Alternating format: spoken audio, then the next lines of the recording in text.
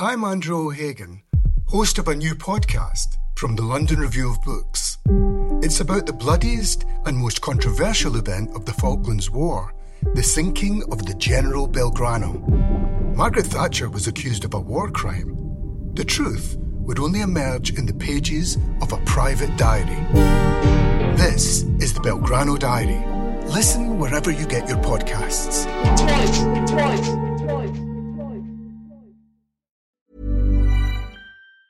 Quality sleep is essential. That's why the Sleep Number Smart Bed is designed for your ever-evolving sleep needs. Need a bed that's firmer or softer on either side? Helps you sleep at a comfortable temperature? Sleep Number Smart Beds let you individualize your comfort, so you sleep better together. J.D. Power ranks Sleep Number number 1 in customer satisfaction with mattresses purchased in-store. And now, save 50% on the Sleep Number Limited Edition Smart Bed for a limited time. For J.D. Power 2023 award information, visit jdpower.com/awards. Only at a Sleep Number store or sleepnumber.com.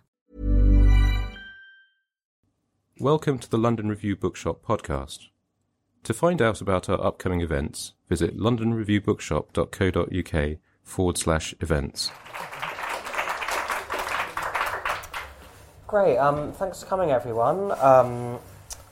I always feel like this side of the room, you know, I don't want to feel like I'm ignoring this side of the room, but I think Chloe can kind of see all of you, and that's who we're really here for. So hopefully it will kind of work out all right. I'm Juliet Jakes. Chloe is a dear friend of mine. We, as Claire said, launched my book here 3.5 years ago. We were recently in a film together called Female Human Animal, in which that book launch was part of the film, which I can assure you happened organically. We have also recently done a radio show together about Leonora Carrington, so this is yet another kind of friendship, professional event we've done together, so it's nice to share it all with you. Some of you may know Sea Monsters is Chloe's third novel. The previous two, Book of Clouds, came out in 2009 and Asunder in 2013. I really recommend both of those and the new one. The plot of Sea Monsters is a narrative told by Luisa, who is a 17-year-old woman in Mexico City in 1988, 3 years after the earthquake that devastated the city. Like the characters in Chloe's previous novels, Luisa is something of a dreamer and a daydreamer. She often kind of escapes into fantasy. In particular, Luisa has a kind of love of like British kind of pop music, like Joy Division, The Cure, and Susie and the Banshees, and we're going to get onto all of that later. And also a kind of passion for like French kind of symbolist poetry and proto-surrealist writing. And you know, these flights of fantasy set her apart from her peers. Her classmates at school, you know, their parents are kind of politicians, industrialists, children of like Americans working for these big multinational corporations in Mexico City. So being surrounded by such people, Luisa finds teenage life a bit of a bore and a bit of a trial at times, didn't we all? So, you know, a lot of her life is going to these kind of parties that are quite boring, being surrounded by people who are made more boring by drugs, going to these kind of sleazy bars where women get in for free but are expected to yield to kind of male attention and entitlement that comes with that. And the plot turns on her meeting a 19-year-old boy called Tomas Roman. They travel together to a place called Zipolite in Mexico, in the coastal state of Oaxaca, to search for these 12 Ukrainian dwarves who have escaped their ringmaster while their circus has been on tour in Mexico. So, you know, that's the kind of inciting incident of the book. I think this might be a nice place, Chloe, for you to read a bit of the opening, and then we can talk about some of the themes and the characters in the novel. Imprisoned on this island, I would say, imprisoned on this island, and yet I was no prisoner, and this was no island. During the day, I'd roam the shore, aimlessly, purposefully, and in search of digressions. The dogs, a hut, boulders, nude tourists, scantily clad ones, palm trees, palapas, sand sifting umber and adrenaline, the waves' upward grasp, a boat in the distance, its throat flashing in the sun.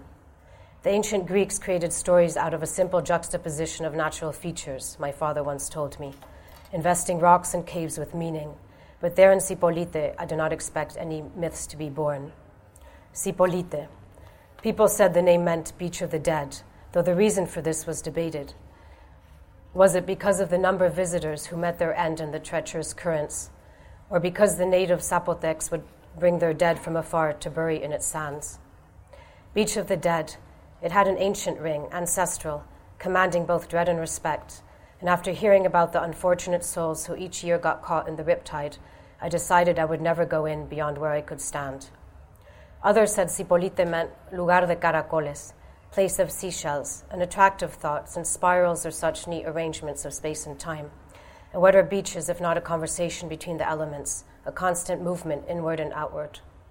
My favorite explanation, which only one person put forward, was that Zipolite was a corruption of the word sopilote, and that every night a black vulture would envelop the beach in its dark wings and feed on whatever the waves tossed up.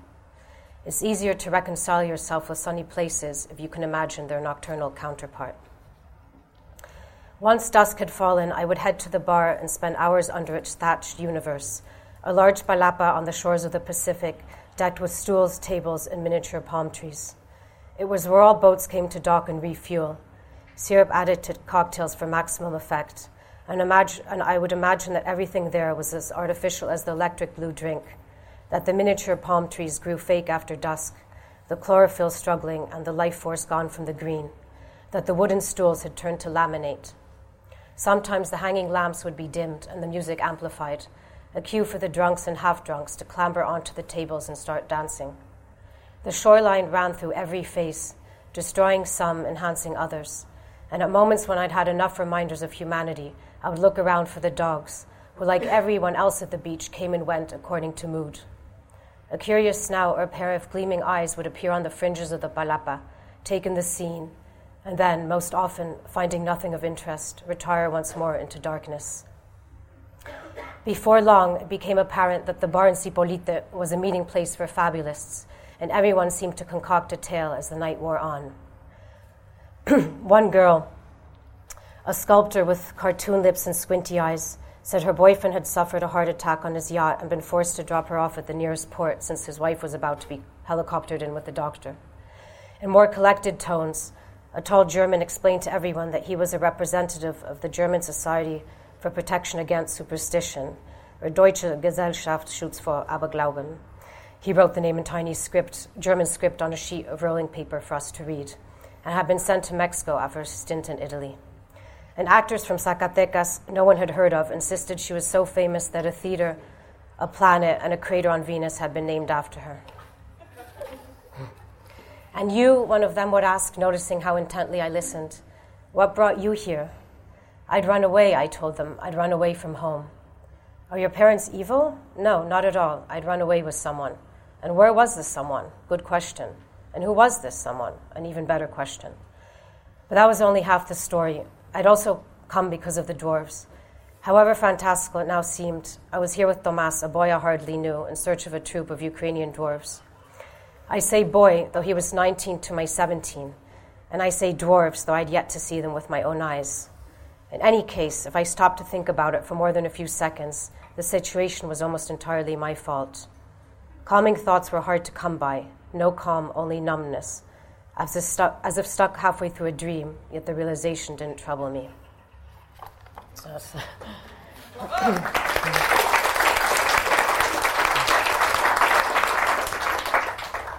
Great. So I think that that sets up the theme and the plot of the novel really nicely. Something that really interested me reading this, having read your previous two novels, is that in Book of Clouds, and I think particularly Asunder, the central character, really kind of struggles to break out of their kind of own reality and fears kind of breaking out of a kind of fairly boring situation. Whereas, of course, here, kind of the opposite is happening. Like Louisa, at a very young age, is just kind of grabbing life by the scruff of the neck and breaking out of her world on this strange whim of just wanting to track down these Ukrainian dwarves for reasons that are not yet clear.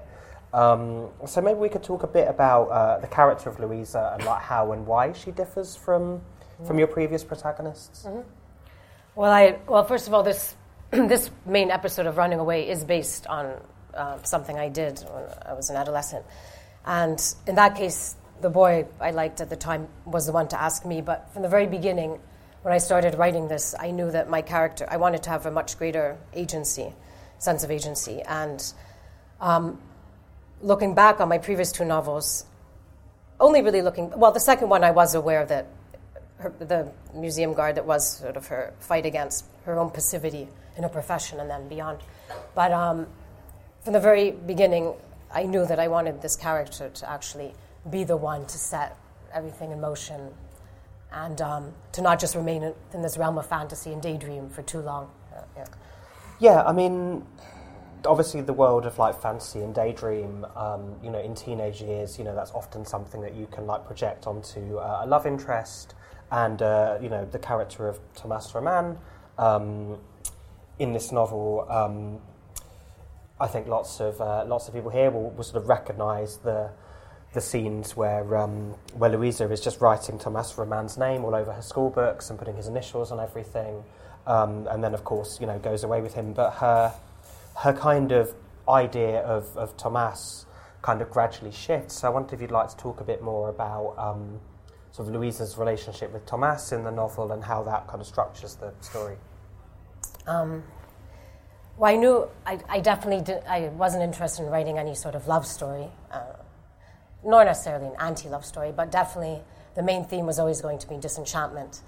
And because he appears outside of school and outside of the places she would go at night, he emerges from almost what seemed to be ruins. Different coordinates in her life. First the fountain and then some ruins. But I wanted him to remain a somewhat shadowy character.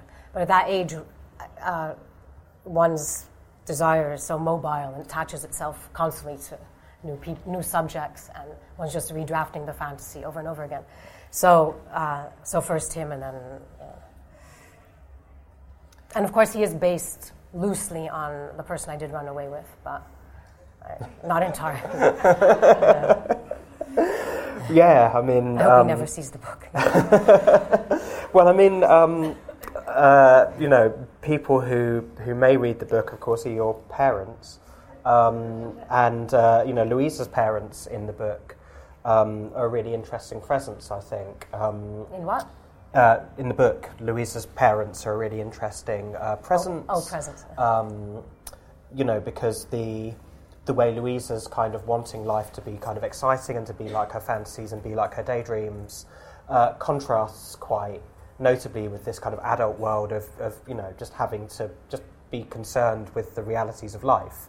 There's a quite noteworthy scene, I think, where Louisa's father, is a writer, and there's some building work going on nearby, and the building work is going to make lots of noise, make it hard for him to write, to create his own kind of dreams and fantasies. But maybe we could talk a bit about how, Louisa is in her kind of late teens. This is the last time when you can really kind of, I think, live primarily through these kind of daydreams and fantasies, and how that contrasts with this kind of adult world that she's surrounded by.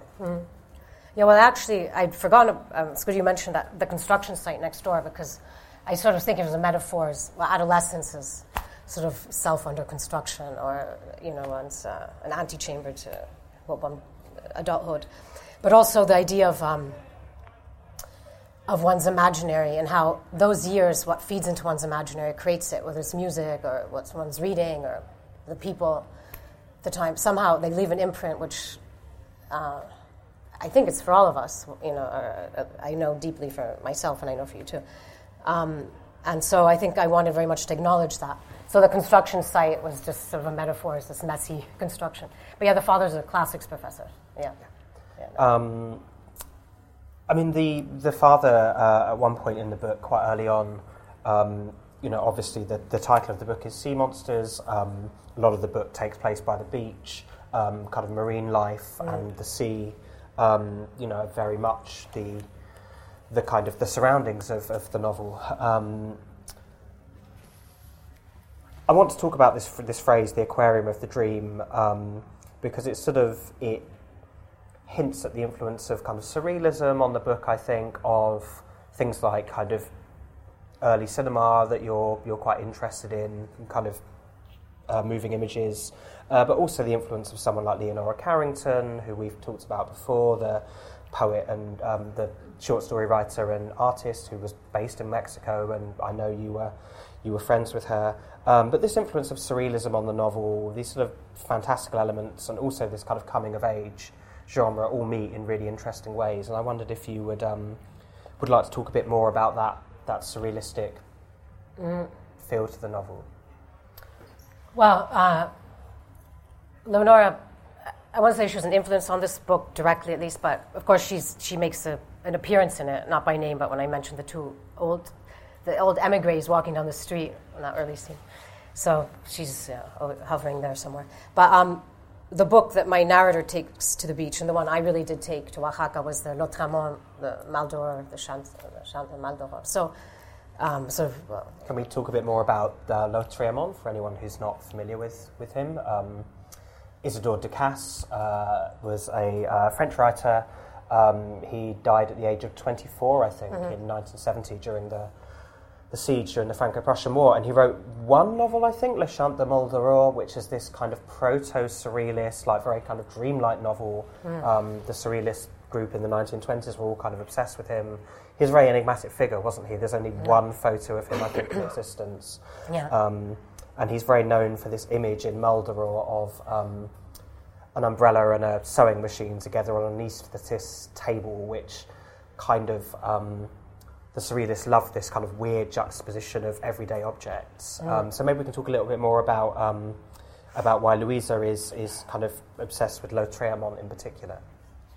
Well, first of all, the savagery somehow of the text and she feel emboldened whenever she had it with her. And then also there's a certain hybridity. Lautréamont, of course, he grew up in Montevideo in Uruguay. His father worked in the French consulate, and then he returned to Paris, I think, when he was 13, and then went back and forth a few times. But the idea of, again, like Leonora, but the other way around, but of between old world and new, and then he had many hybrids in Mal d'Or. And there's a passage that I love, which didn't make it into the book, but with of a hermaphrodite asleep in a grove, and the solitude of the hermaphrodite, and one of its kind, and destined to be alone forever. But somehow that book was extremely important to me. But also, that notion of hybridity that, of course, in Lenore's paintings and sort of indeterminate beings. Yeah, I mean, these sort of literary and kind of historical references, kind of quite subtly come into the narrative and kind of form part of Louisa's imaginary, kind of who she is as a person, what she's interested in. I mean, one of the most immediate things, of course, in terms of the history in the book, is the huge, disastrous earthquake in Mexico City in 1985 that, killed about 20,000 people, I think. It was really, really catastrophic. But, in the book, for Louisa, this has kind of made a lot of the familiar world strange, hasn't it? Mm-hmm. This is part of the background of the book, and I'd like to just talk about that for a moment. Mm-hmm. Well, especially, she lives in the Colonia Roma, and that was a very hard-hit neighborhood of the earthquake. And just the city's topography changed from one day to the next, and whole landmarks were erased, like the Hotel Regis, and certain hotels and landmarks that were just part of daily life. So for her, it was, for anyone living there, especially if you're in that neighborhood, where for years afterwards, because it's not as if the rubble was cleared from 1 month to the next. So everything was rearranged, and, from anything rearranged, I guess new things surface. Yeah, something else that, is in the immediate history that you kind of drew on for the novel is the Ukrainian dwarves, who are, I believe, also... You laugh like they were real as well, right? Yeah. Like, we can... Well, they're based on an article I saw in the paper. We found, it was quite extraordinary, in one of the newspapers, I think it was Excelsior or Uno Mas Uno, an article about these a troop of Ukrainian dwarves that had defected from a Soviet circus that had been touring Mexico. And to this day, my father and I actually went to the paper, to the archives a few years later, and there was no record, there was no follow-up of the story, and there hadn't even been a name attached to the article. So later we thought, well, maybe someone was having a laugh or I needed to fill a space.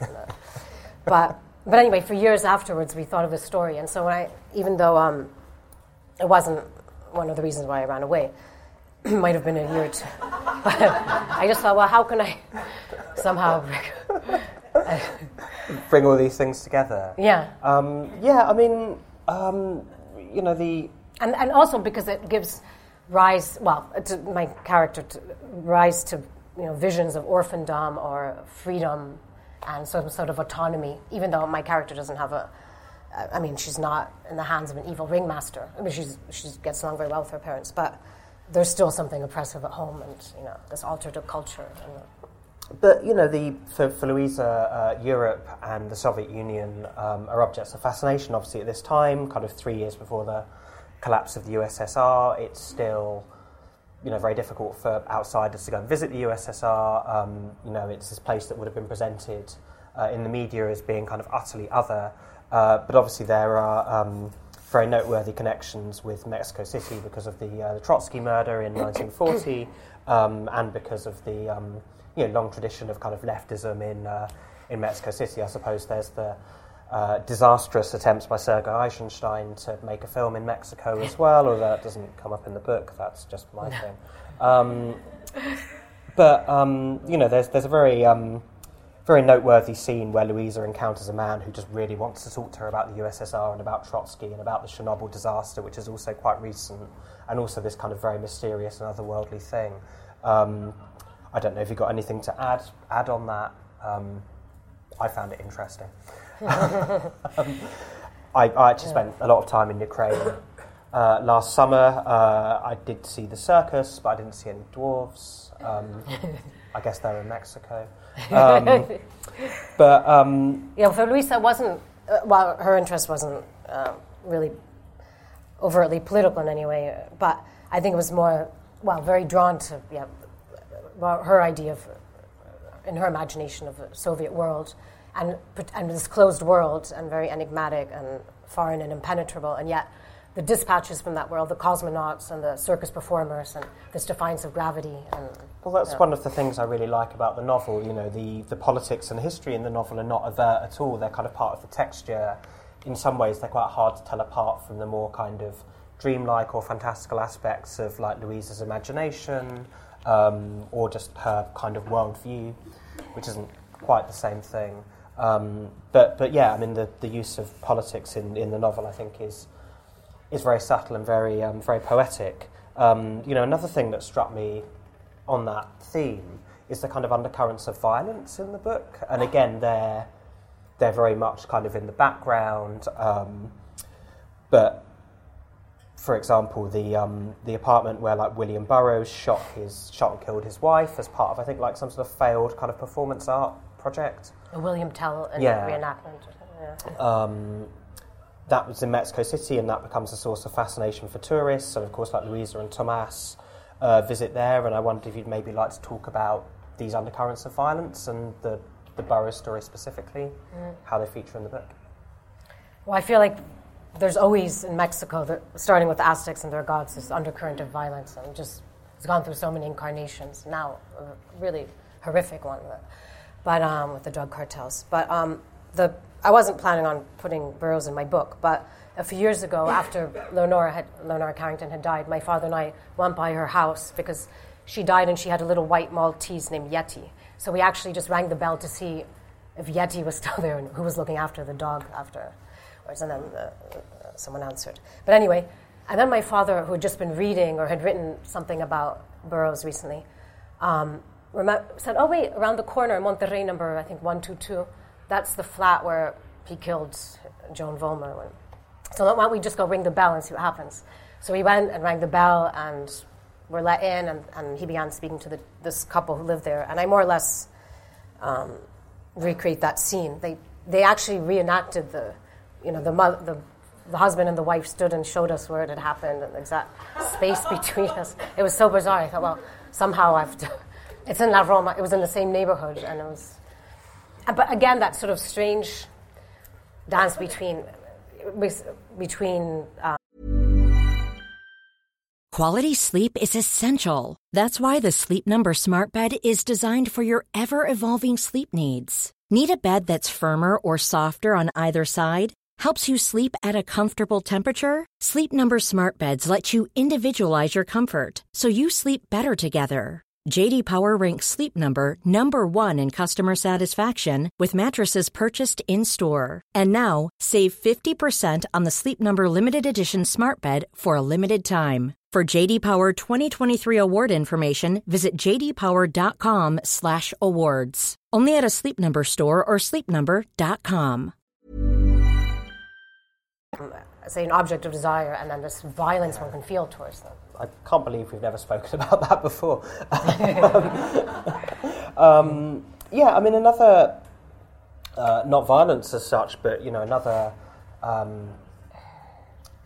another kind of interesting aspect of the book is Louisa's father having this kind of, this strong interest in shipwrecks, which he kind of passes on to Louisa, and in particular the Antikythera mechanism, which actually maybe you should explain the Antikythera mechanism to the audience, because I know at different points in the writing this has been very important to you. That was actually the title of the novel for several years, and then my editor said, no, people can't pronounce your surname if you have that title. It's going to be like double. So if you were like Chloe Smith, then it would be fine. But, yeah. Or the Smith mechanism. And but anyway, so it was a mechanism found in the Antikythera shipwreck that had 20 centuries underwater in the shipwreck. I think they traced it to 79 BC, I guess, and then it was found in 1900 or 1901. But anyway, it's by far the most sophisticated feat of ancient technology, and they call it the first analog computer. It's made of bronze, and all these fragments were compressed by the pressure of the water. But anyway, I just sort of play with, because of the presence of French symbolism in the book, and then Baudelaire's poem Voyage to Kythera. Antikythera becomes a sort of metaphor for romantic disenchantment, or the Antikythera mechanism and the mechanism set in motion. But, yeah. Yeah, I mean, so Baudelaire, in the book, Louisa discovers Baudelaire's poem through her literature teacher, and that kind of leads her on to learning about the Antikythera mechanism and developing this interest in it. This French kind of 19th century symbolist poetry kind of crops up elsewhere in the book. There's an epigram from the poet Gérard de Nerval, and there's also an epigram from a Mexican poet, Xavier Villaurrutia, who was around in the first half of the 20th century. And I just wondered if you'd like to say anything about those epigrams and like why you chose them. And I guess the first one, the Nerval, it's from a very famous sonnet he wrote called El Desdichado, which more or less means the unhappy one. And the epigraph is I've dreamt in the grotto where the mermaid swam. I think that's what it is. Yeah. Yeah, I've dreamt in the grotto where the mermaid swims. And then the second one by Javier Villaurrutia, it's a very famous poem. Do you want a cough lozenge? Some water? Nocturno mar amargo, bitter nocturnal sea. But Villaurrutia was very influenced by Nerval and wrote about him, and his poem about the bitter nocturnal sea is very much the sort of he was gay, and it's about this very tempestuous nocturnal love that doesn't really show its face a lot. But he was also very influenced by the French symbolists, and for him, the Mexican Ocean in particular, and was very somber and mysterious. But But also just in general, French symbolism, I guess. Only over time have I realized that when I set out to write a book, I have a handful of themes I want to write about and explore, and the big challenge is always just creating some sort of metaphorical framework where they can all fit together and somehow have a conversation between them. So without even realizing, because I did my graduate studies in mostly on Baudelaire and then on Nerval, only now do I realize how they've influenced me. Yeah, I mean, the novel has quite a kind of fragmentary form, sort of paragraph after paragraph that are kind of detached from each other and play into each other in interesting kind of ways, which, gives it a kind of quite dreamlike quality, a quite kind of sort of reflects the kind of transient nature of youthful experience as it's kind of, especially as it's kind of being recalled by somebody a bit older looking back. So that has a sort of poetic feel to it, but also there's a kind of musicality to it. And that's a segue to the thing that I think we're both the most excited about talking about, which is the use of music in the book. As I said at the start, like the novel is set in 1988, and so kind of pop music is a really important part of Louisa's world. So as I said, the kind of the people she's listening to and she's kind of excited and inspired by are kind of like Joy Division, The Cure, Nick Cave, Susie and the Banshees, Klaus Nomi, who we will come back to in a moment. I think any novel that's set anywhere between like the 50s and the 90s, often like some form of like kind of pop music or underground music will be part of the sort of character's kind of world. 1988, I think, is a particularly interesting time because there were so many interesting kind of subcultures. Like Louisa could be into kind of like acid house, or she could be into disco, or she could be into like early kind of hip hop or kind of proto-techno stuff. But she's into this kind of like this sort of this post-punk goth indie that I know both you and I were very keen on when we were teenagers. But music that had made its way mostly from the UK to Mexico. And maybe we could talk a bit about like how and why Louisa relates to that music and what it means to her. Well, I guess with goths, so my sister and I would go to a gay goth club called El Nueve, and it was very much it was started by a Frenchman, and for him, night he was seen as some sort of cultural enterprise. So it also had magazine launches and drag queen shows, and the Noches Bugas were the straight nights where younger kids like us would go, young goths would go, and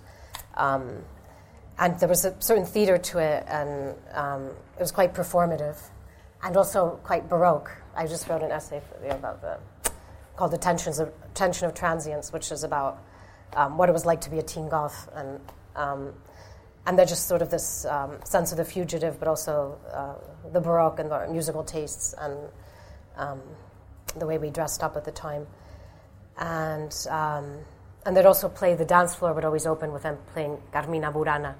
That would then segue into the Sisters of Mercy, Lucretia's My Reflection, which for some reason I know they're not very popular anymore, the Sisters of Mercy, but we loved them in Mexico at the time. And I think The Cure is more popular in Mexico than almost anywhere else. Yeah, I mean, the Cure like never failed to amaze me how big the Cure are, like pretty much everywhere. I mean, partly because I grew up in the part of the country that the Cure are from. And so, like, when I first met Chloe, she was just like, wow, you're from the part of the country that the Cure are from. What was that like? And it's like, well, there's a reason why they sound like that. Was actually back there the other day and tried to go to the pub where the Cure did their first gigs, and it was closed for refurbishment. So I don't think they're coming back anytime soon. But should I read that scene? Yeah, let's have another scene from the book. So if you want to like introduce this scene and then read it. This is also based quite a bit on a night out in Mexico. So it's at the house of someone we didn't know very well. I've changed his name, but Diego Dean, punk rock singer, draftsman, and occasional shaman. A small gathering, he'd called it, which it was in size but not tenor, our festivities conducted under the gaze of his 3 iguanas, who blinked warily each time a new guest arrived. Diego had produced hundreds of sketches from all angles and perspectives of his companions, frontal, profile, rear. He drew their prehistoric eyes, their lazy lids, their heavy blinks. These sketches hung on the walls between the bookshelves, and it was hard to tell where his pride lay most, with the drawings or the pets. That night, the creatures had watched us from their enclosures, tall glass tanks that loomed over the furniture in the living room. Someone put on a Klaus Nomi record, while a large spiral of white powder was prepared on the coffee table, cards angled left and right, creating whorls so thick it looked like the ghost of an ammonite, a logarithmic spiral like the ones from last year's geometry class. Once the spiral was completed, Diego rolled a 50 peso note into a cylinder and helped himself to approximately 2 centimeters of powder. After inhaling, he passed the note to the guy next to him, who repeated the action before passing it on. Eventually, the rolled-up banknote reached me, its paper warm from so many fingers, and what could I do but join in the ritual? The bold hum of voices, mostly male, rose and fell around me, everyone talking and thought-walking like Cantinflas, that's a famous Mexican comedian, their voices expansive, compulsive, filling every inch of air.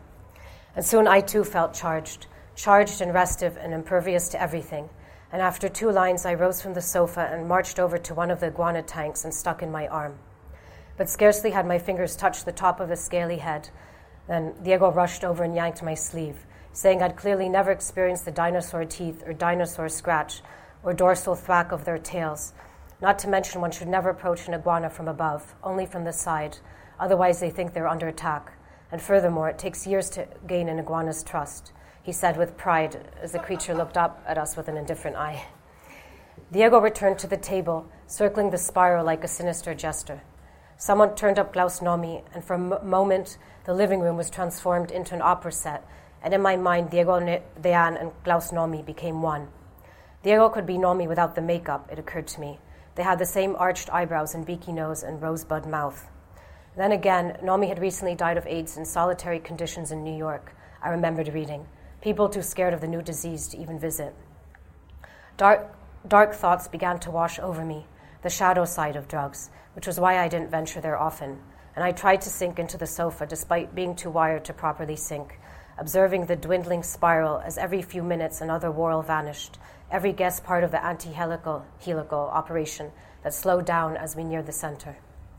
I'd been thinking of getting up and checking on the iguanas when the doorbell rang, announcing the after-hours gang. They were like astronomers. Night was never long or black enough. First there was Seda, who with his 1940s suit and ruddy cheeks and greased back hair reminded me of a wind-up doll, and his sidekick El Chino, who lived with his pet canary, Juan el Ciego, blind since birth, for whom he fashioned nests out of discarded shoulder pads. And El Chino's older girlfriend, Lorita, a tense woman in a purple jacket who had a habit of finishing other people's sentences.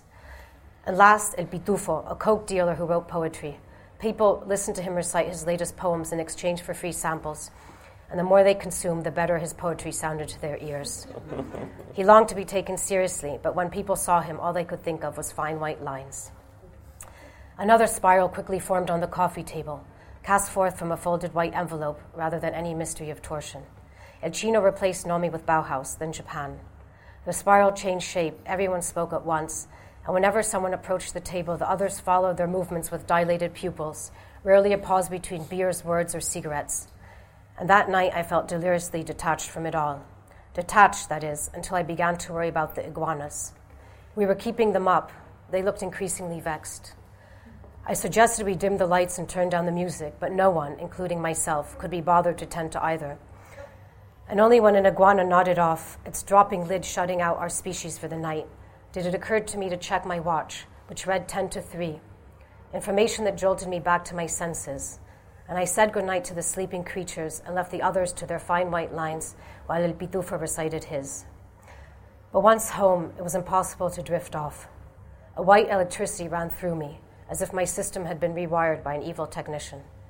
Only then, as I tossed and turned under my wool blanket, did I think of Tomas, amazed that I'd completely forgotten about his existence for nearly 5 hours. But now the technician had returned those thoughts and others to their casing. So that's the...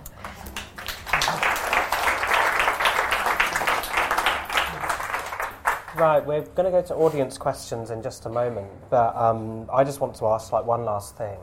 Mm-hmm. We've just talked about the role of music, and particularly kind of British kind of alternative music to the book. And when you told me that the book was going to be called Sea Monsters, I wondered if this was a reference to the Wedding Present album, but that's from 1991, and I don't think the Wedding Present do come up anywhere in the book, but could we just could I just ask you why you chose the title Sea Monsters? It's quite a complex and multi kind of faceted narrative. So why that title? I guess after I realized I couldn't use the Antikythera mechanism, I thought I was searching for something that could be both playful and mysterious, and I've always loved sea monsters on old maps, on medieval and early Renaissance maps, and there's sort of just these weird disruptions and just reminders that nothing is ever mappable or really knowable. And so that's the main reason. I love sea monsters and old maps. Yeah. Cool.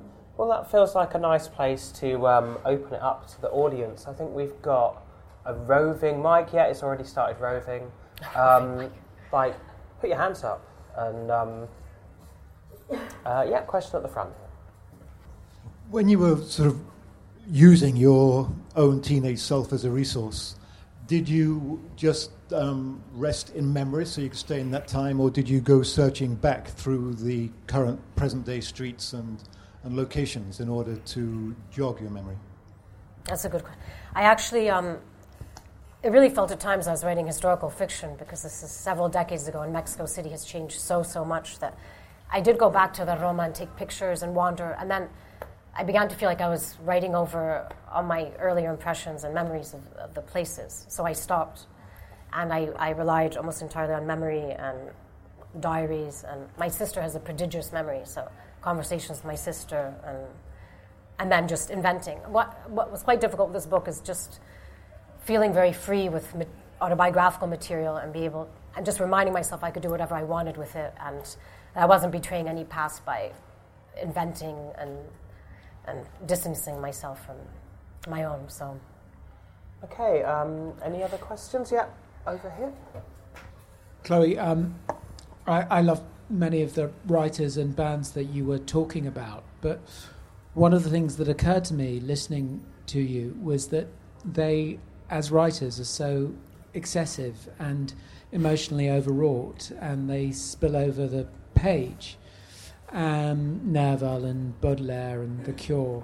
And listening to you reading, your prose is so clean and precise and also quite laconic. And I was wondering how conscious you are of that contrast between the people that inspire you and your own sensibility, and if you could just speak to that a bit. I guess, well, thank you. I guess it's just a search for the right form, and even though I'm very interested in the Baroque and manifestations of the Baroque in Mexico, and both the art that emerged from the conquest, but actually in current manifestations also. But I just chisel away for years until I end up with a form I'm happy with, and I guess that is that attraction towards more over-the-top characters and forms of expression that contrast so much with my own impulses sometimes. Yeah. Any other questions? So we have one here. Thanks. I noticed reading, Chloe. Sorry, can we? Yeah. I noticed reading your book, kind of about halfway through, that you, as far as I could work out, hadn't used a pronoun that necessarily told us the gender of the first-person narrator, even though everything around it sort of colluded to make us think that it's probably a girl, but that pronoun was missing. And maybe in your other books too, the characters are very sort of, in a way, incredibly heteronormative, and at the same time there's this kind of fluidity or kind of absence of gender or something going on there, and I just wondered if you could comment on that. Well, it's something that, again, when we were talking earlier about hybrids, and when I set out to write, it doesn't even occur to me to define the narrator's gender, and then not entirely consciously, but I think I do try to preserve a certain ambiguity for as long as possible. It never seems at the forefront. It doesn't seem like the most important thing. Yeah, once you get into that whole hornet's nest, you can spill a lot of words on it. So, any more questions? Yeah, one here. I'm just thinking about, just listening to you, not having read it yet, about how consciously you're thinking about time, structurally, because obviously you're reapproaching memory. But when I think of it visually, I'm seeing almost like a clock of the lines of the drugs, the iguanas, and the actual calling of time, the disruption, the rearrangement of the rupture of the earthquake, the tides of that liminal space of the water coming in and out, and trying to sort of circle round and almost like some sort of fracking, get it? And we're talking about The Cure, something buried deep inside of me, which is such a recurring theme in that sort of music, of accessing some sort of encrypted loss or desiring, and that these are all sorts of ways of cracking it open, One of my interests in shipwrecks is, I should say the character's interest, is the idea of decompression, how history is decompressed from a shipwreck if it's found, or maybe very slowly in other ways. But and then I guess just how certain scenes or moments from one's past also become. Or no, rather, one's own personal history is compressed into certain scenes or episodes sometimes, especially with me with this running away. So with the shipwreck, it is this decompression of...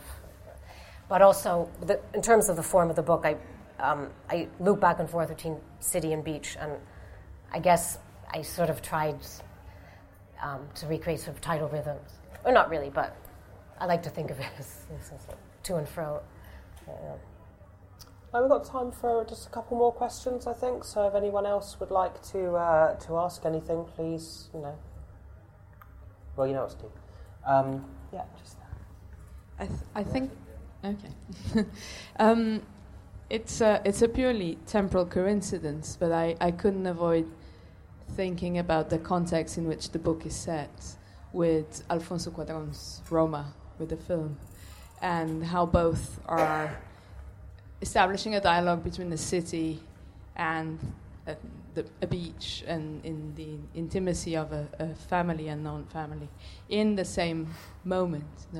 And this led me to wonder how much writing this book led you to establish a relation with a Mexico City that was the Mexico City that existed and with its present condition, and how this led you to reflect about present of Mexico. I mean, it's strange because I didn't feel ready to write about Mexico until a few years ago. Or I was putting off. I knew I'd always return to this story or somehow turn it into something more. But I've just, for so many years, I was more Eurocentric in my interests and my movements. But Mexico's changed so tremendously since those years that there was a lot of nostalgia in writing this book. It was strange. La Roma, the film Roma, I had no idea he was making it when I was writing the book. It was the same neighborhood. But I kept searching for landmarks in the film that would distinguish the neighborhood. Okay, we'll sort of look to wrap up, but one more question? Hi, Chloe. I was going to ask, so following on, your other books are The Exile, but this one is about your sort of home, but actually it's about leaving. Do you think you'll ever write a book about home, staying? No. Well, no, it's funny you mention it, because I later realized how many emigres are in this book, and then the dwarves on the run, and then, but even, Trotsky and then and other appearances of the... Well, no, the answer is, I don't know, but maybe not. I mean, can I ask, kind of, now you've finished this novel, you've put it out into the world, do you have any thoughts about what you might do next? Yeah, I'm working now on 2 new books. One is, I think I've told you, Moths and Magic Lanterns, and then the other is, was actually set in Mexico too. It's sort of a Turn of the Screw set in Mexico, based on a brother and sister I was friends with. Yeah. Cool. All right. Well, there's things to look forward to, but like for now, please do like buy a copy of Sea Monsters. Chloe will sign it. If you want to buy a copy of my book, I will sign it, or you can have a rare unsigned copy of Trans Memoir. They'll probably go for more on eBay at this point. But yeah, do stick around for a bit because we're going to be here. So thanks for coming. Thank you all for coming. Please come forward. Thanks for listening. To find out more about London Review Bookshop events, visit londonreviewbookshop.co.uk/events.